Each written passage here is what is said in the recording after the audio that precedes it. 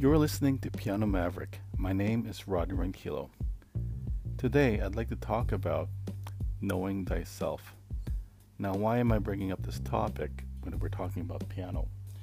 Well, the thing is, this applies to everything, not just the piano, but to also every aspect in life as well. And I'd like to use some sort of the analogies that I can relate to the piano as well. Usually, time and time again, many of us who are actually learning how to play piano end up playing pieces that we don't like. Although it is still important that we have the fundamentals and the skills and the basics, so that way we have the tool set to go out into the world and use those tools to express ourselves. It's the same thing like preparing for a job. You go to school, you get the skills and you get the mindset, and then you look for a job, and then you offer not just the skills and the mindset, but what is in your heart and in your spirit. Now, in order to be able to deliver the best performance as a piano player, or the best performance, and the best performance in anything that you do, skills isn't enough, and sometimes experience isn't enough. It's what you do, and it's what you produce, and it's what is in your heart that you take action with that makes the biggest difference. Take, for example, if you're going to give your all into something, and it's not something that you do naturally, but it's something that you know you can do, most times you're going to be able to produce it at 100%, but a lot of people will see it as a 70% effort. And that's not usually a good thing, because time is of an essence. We all have very limited time here on this planet. And it's the same thing with learning new songs. Now, sometimes it may be good to play another song just to get a different perspective. And it's part of learning too as well. You'd like to test your skills and your basics and your fundamentals to see if you can actually play a song. But there has to come a point in time where you've got to start doing things for yourself. Now, a lot of people will disagree with me on this, but sometimes you've got to get a little selfish. Self meaning that you've got to choose what resonates with your heart. Now, I'm not 100% into the Me Too movement, only because pride goeth where. I think there was a quote or a verse, a Bible verse, where it says, "Pride goeth where we would fall," or something like that. And having the Me Too attitude sometimes is good, but it's something that you shouldn't have to live your entire life with at the same time. It's all about self-care. It's all about respecting yourself, so that way the right people will respect you. And you got to choose the songs that you want to play on piano, and you've got to actually also choose to play piano only because it is what you want. Not what anybody wants, not what everybody wants, what you want. There is a saying that everybody already knows, whether you're a baby boomer or you're a millennial or a Gen Y or whatever generation you are, whatever label you've been given, that the teacher will appear when the student is ready. Now, if the student is ready, meaning that the student doesn't care, they don't have any interest, or their heart is just not into learning the piano, then it doesn't matter what teacher you're given. The teacher is just not going to be ready for you, or the teacher just won't appear. And even if you get a teacher, the teacher's not going to give them their all to you, because you haven't given your all. You've got to know thyself. It's really, really important. And this is an attitude that you take with you in piano, guitar, or even graphic design, or being a surgeon, a nurse, a doctor, an architect, an accountant, or whatever, or especially if you're an entrepreneur and you want to make it big. You've got to know thyself. You got to know your own flaws. You got to know your own strengths. You got to know what you can fill in, and you got to do it with enthusiasm. Now, if it doesn't have any enthusiasm, just don't do it. life is just too short. And when I mean too short, I mean you're going to be doing something that you don't like, and then something happens to you, and then you just wasted moments of your life doing something that you don't like. There are some things that you should still be able to do, and it will take hard work, like a labor of love. You want to be able to help people.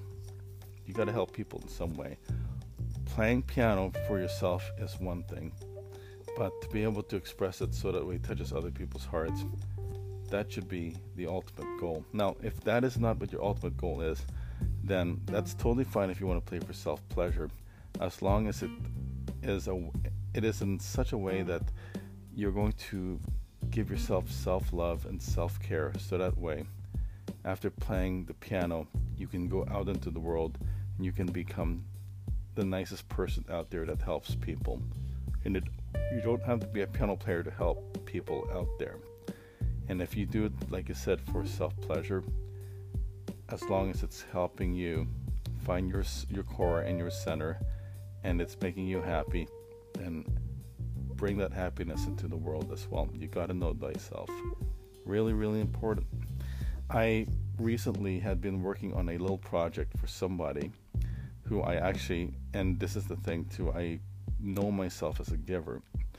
The person had asked me if I could help them do something on a video, and they asked me if I knew anybody who could help them do some sort of modification to their video. Now, I do video editing, just for the record, and I didn't know anybody who could do what this person wanted to do. So what I did is I offered to do some sort of touch-ups to the video, and the person was asking if it was okay. Now, knowing myself, I'm pretty much a giver, but I give to the point where I don't even know the real consequences of my giving.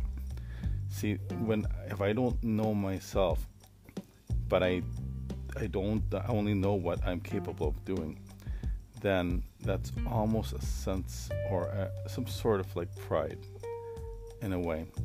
And here's where it actually could become a downfall too. So when I had finished the video, the person was very, very grateful that I had got it done. But when the person posted the video onto their social media feed, I saw the same video, but it had different touch-ups to it. And I realized there and then that it wasn't my work. It was somebody else's work. I had invested 2 hours of my time putting together the touch-ups of this video, only to find out that another video was chosen, and the things that I did it for free. Now, I don't blame the other person for choosing the other person's video. This person needs to put their best foot forward. The video that I was given wasn't of the highest quality, so it was even harder for me to be able to do some sort of modification to it.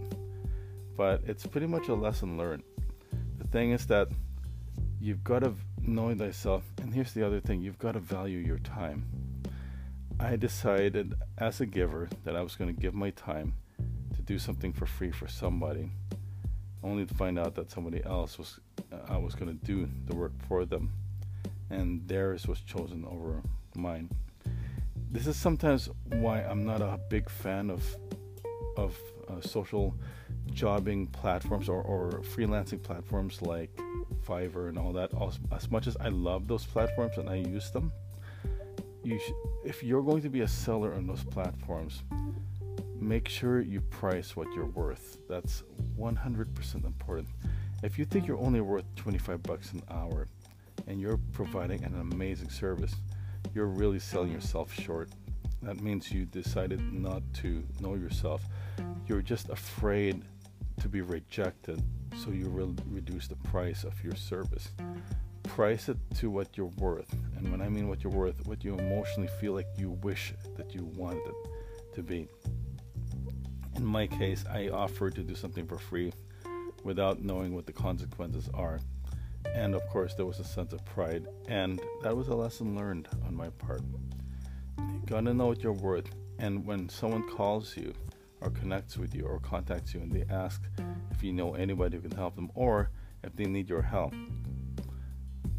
make sure that if it's something you can do to perfection, make sure you charge it.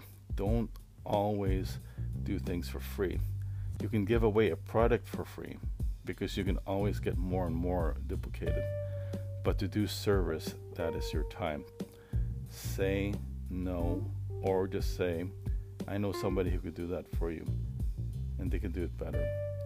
Always know thyself. This is so important. Do the same thing with the piano.